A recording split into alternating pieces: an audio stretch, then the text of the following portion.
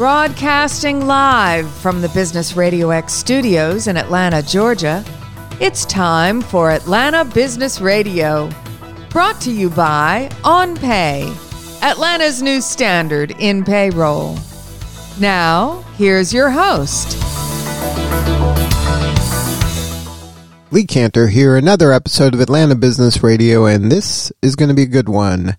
Today on the show, we have Marguerite Pressley Davis, and she's with Finance Savvy CEO. Welcome, Marguerite. Thank you, Lee. Thanks so much for having me.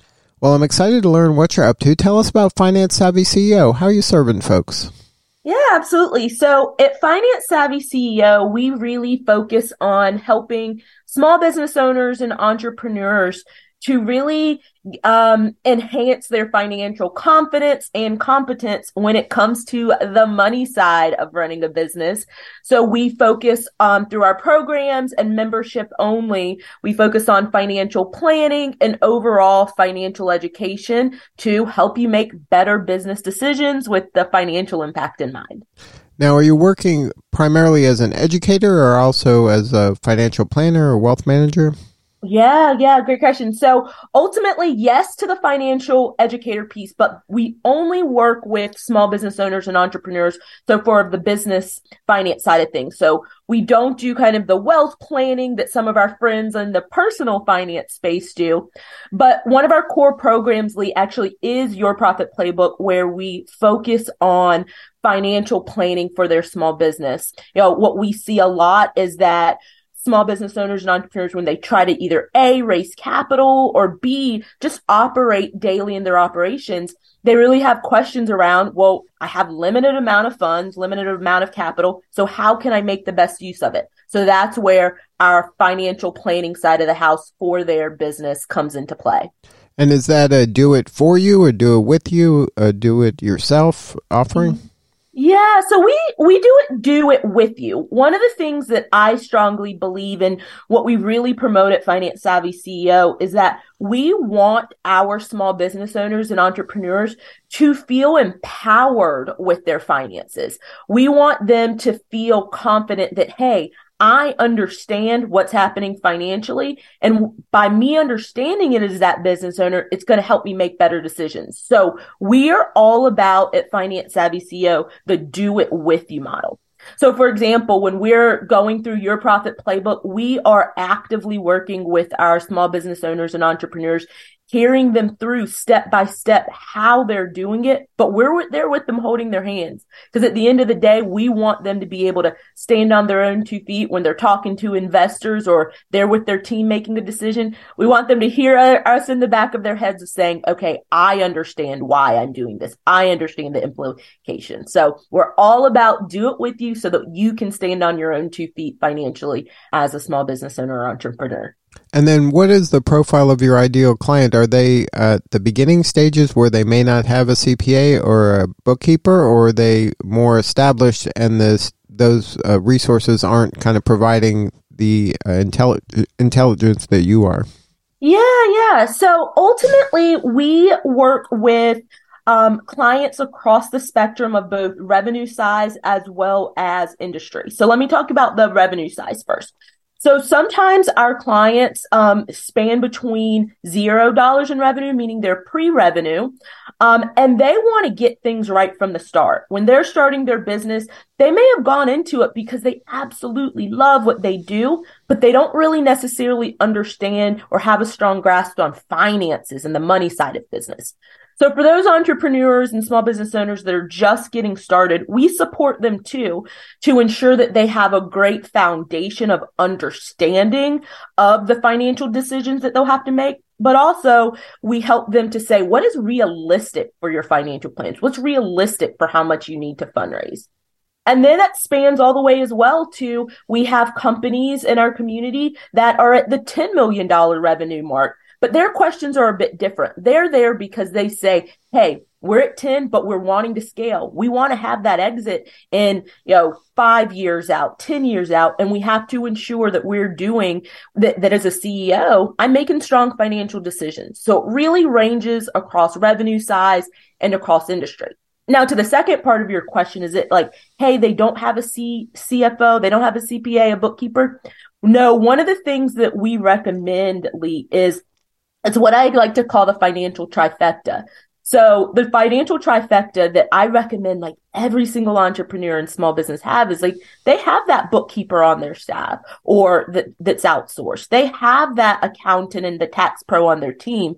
But we also promote that is still no substitution for you as the business owner being able to get intimately involved in your finances so that you can have intelligent conversations with your bookkeeper. So you can have intelligent conversations with your accountant. Because ultimately they're steering the company forward, not those support resources. So we say that, hey, still as that CEO, we want you to know it, understand it, but definitely work with that financial trifecta as well. So what's your backstory? How did you kind of find the heart to serve these people in this manner? Yeah, so I have been in the finance industry, Lee, for almost going on 20 years now. I actually started out on Wall Street. I was at Merrill Lynch, then transitioned to Goldman Sachs, where I focused on private equity and commercial real estate investments. So we invested in everything from like concrete companies to hotels and casinos. And not to date myself, but back in the last recession we saw around the 2007, 2008 timeframe, we had this whole thesis around our investments built around that Vegas would be recession proof. And that thesis was absolutely wrong. And as we saw back then, the markets tanked, hotels went under, casinos went under in Vegas. But for me, Lee, it was my first realization that the work that I didn't want it to be so closely tied to something I couldn't control. I can't control the markets. So for me, it was the catalyst to say that I wanted to work directly with the CEOs, directly with the CFOs before those businesses went downhill. So I transitioned to a career in mergers and acquisitions consulting. It was all about buying, selling businesses, divesting unprofitable business units, and did that for about half a decade, worked in some really cool places like Ireland and Amsterdam and Mexico.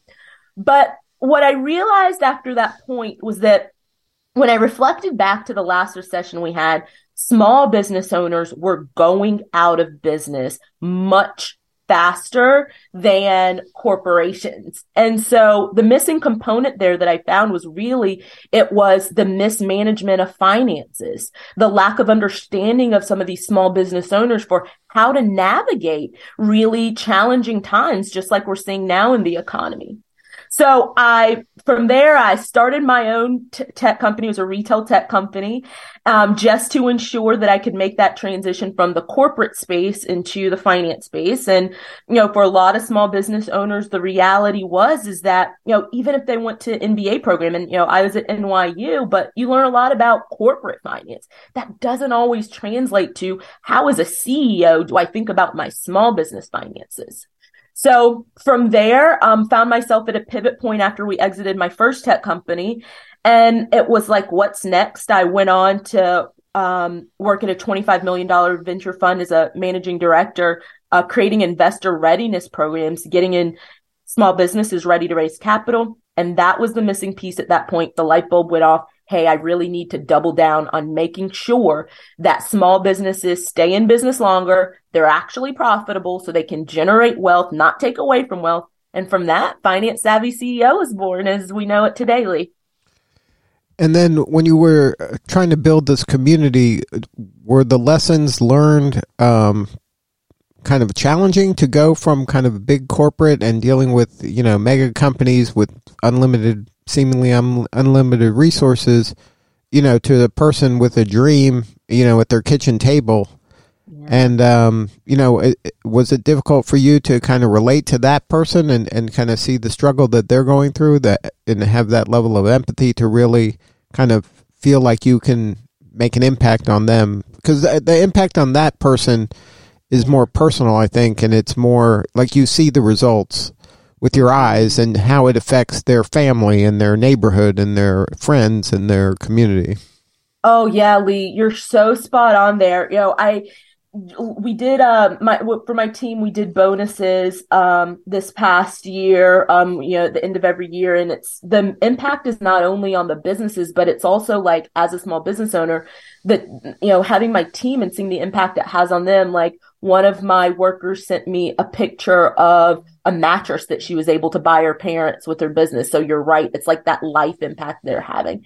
And so it was a different transition for me, Lee. And I think that was one of the biggest catalyst point of why I made the transition to small businesses, because in the corporate space, you find a way to, save them $1 million, $5 million, and they want 10 million more. But when we're talking about small businesses, like, on average, our clients will grow their profits at least 63% on average when they start working with us. So that can mean a different life for them, a different ability of how they can pour into their own communities. And so it's a bit of the why I do what I do is because of the immediate impact that you see. I think for small business owners and entrepreneurs, though, the biggest lesson learned for me as I transitioned over was that it is every decision that they make, it has a life impact for them, right? So if they have a month that's unprofitable or a year that's unprofitable, that may mean less that they're able to do for their families, less that they're able to do for their community, a real immediate impact. Whereas in the corporate world, it is, okay, let's just roll it over to the next quarter. So what I love about that in the work that I do is that I'm able to not only change the trajectory of what they can save, what they can pay themselves, what they are able to do as it relates to hiring. Most of our business owners, they make at least, for those that are the zero revenue point, within 24 months, they're making their first hire. And that has a larger economic impact that they have immediately. So you're spot on with that. Definitely a transition there, but it's also part of the crux of the why of that transition for me from corporate to small business. So let's educate some of our listeners. You brought up a point earlier and you used the word, one of the metrics that matter, I would assume, is profit. You didn't say revenue. Mm-hmm. And to me, as a small business owner and having interviewed thousands of small business owners, I think a lot of people keep their eye on the wrong ball sometimes, and they think that revenue is the most important thing, and you can have all the revenue you want without profit, and you're not going to be in business very long. Oh, yeah, Lee, spot on. So I think that, for decades, even if you look in the VC space, they were using revenue as this metric, but I see revenue as almost a vanity metric. It is great. You're right. Your business can't survive without sales. But the challenges with that is it's not just about what you make. It's about what you keep of what you're making. Like, I have had clients where they were making $1 million a year, let's call it, but they were only keeping less than $5,000 of it. But then I had companies who were only making $50,000 and they were keeping $25,000 of it. So who's better off, right? So I think one of the things that we have to change as a small business community, and what we're constantly pushing in Finance Savvy CEO, is it's about the financial management. It's not just what's coming in, but it's what are you keeping? And I'll even take it a step further, Lee. It's not only what you're keeping in profits, it is what are you doing to grow that money. So we also have to elevate ourselves also from the profits. How much of it is are you keeping? And that has a lot to do with, again, how are you managing the money that comes in? How are you making those really tough decisions around how you're allocating that capital, what you're spending? But then also, what are you doing to grow it? How are you thinking about investing those profits? How are you thinking about what gets retained so that your business can grow into that vision that you have? Now, is some of your work helping your clients with, like, say, maybe they have several service offerings, but if you do a deep dive in the metrics, the financial kind of signals that each one of them has, one of them might be a loser, and it might be popular, and it might be hurting you. Every sale could be, in essence, kind of damaging your business, even though, like you said, we call those metrics, the vanity metrics, cosmetrics, where it looks like you're killing it, but in reality, you could be kind of putting yourself out of business. Do you help the client analyze kind of, put a P&L on each one of their service offerings to see, okay, do more of this and less of this, and maybe you should change the price of this because you're losing money on every one of these. Oh, yeah, Lee, absolutely. And I get so excited about that because that's the core of one of the service offerings that we have is around the financial analysis piece. And sometimes what you'll find, Lee, is that when someone isn't comfortable with the numbers, what they do is they avoid looking at their finances. And what I tell every small business owner and entrepreneur, I say it's like you had lunch and you have a piece of spinach in your teeth. Well, had you just looked in the mirror, you could have taken that spinach out your teeth, right? It's the same way with the finances of taking that time to analyze at the end of every month, every quarter, every week, depending the frequency will depend on your business, but taking that time to see what's truly happening. Sometimes when we're making sales, again, it's vanity. It feels good. It feels great. We're selling out, but you have to take that step back and say, but is it worth it? Am I only making so many sales because I'm spending more in marketing than I'm actually generating in the revenue? Or is it the fact that I'm selling because my price is so low, so I can't even cover my costs? So that's exactly one of the core areas that we focus on is the analysis piece. But to also your second point there around the pricing, one of the things that we do is we have a pricing lab. And a lot of the times what I find is that small business owners and entrepreneurs, when I ask them, hey, how'd you come up with your pricing? They'll tell me, oh, well, I just looked at my closest competitor and that seemed about right. And I'm like, hey, we can't do that because we don't even know how our competitors came up with their price. And now you're just taking their prices.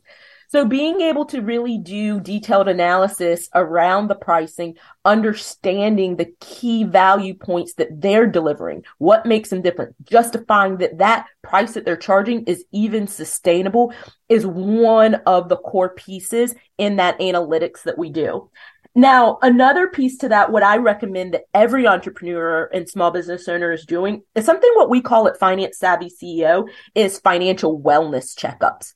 Now, these financial wellness checkups, you deep dive into what is truly the profitability that you have, not only as a company wide, but your different revenue streams, your different product offerings, so that you can see, hey, is this something we need to keep on? Or do we need to see if there's adjustments that we need to make? Or does it just need to be retired altogether?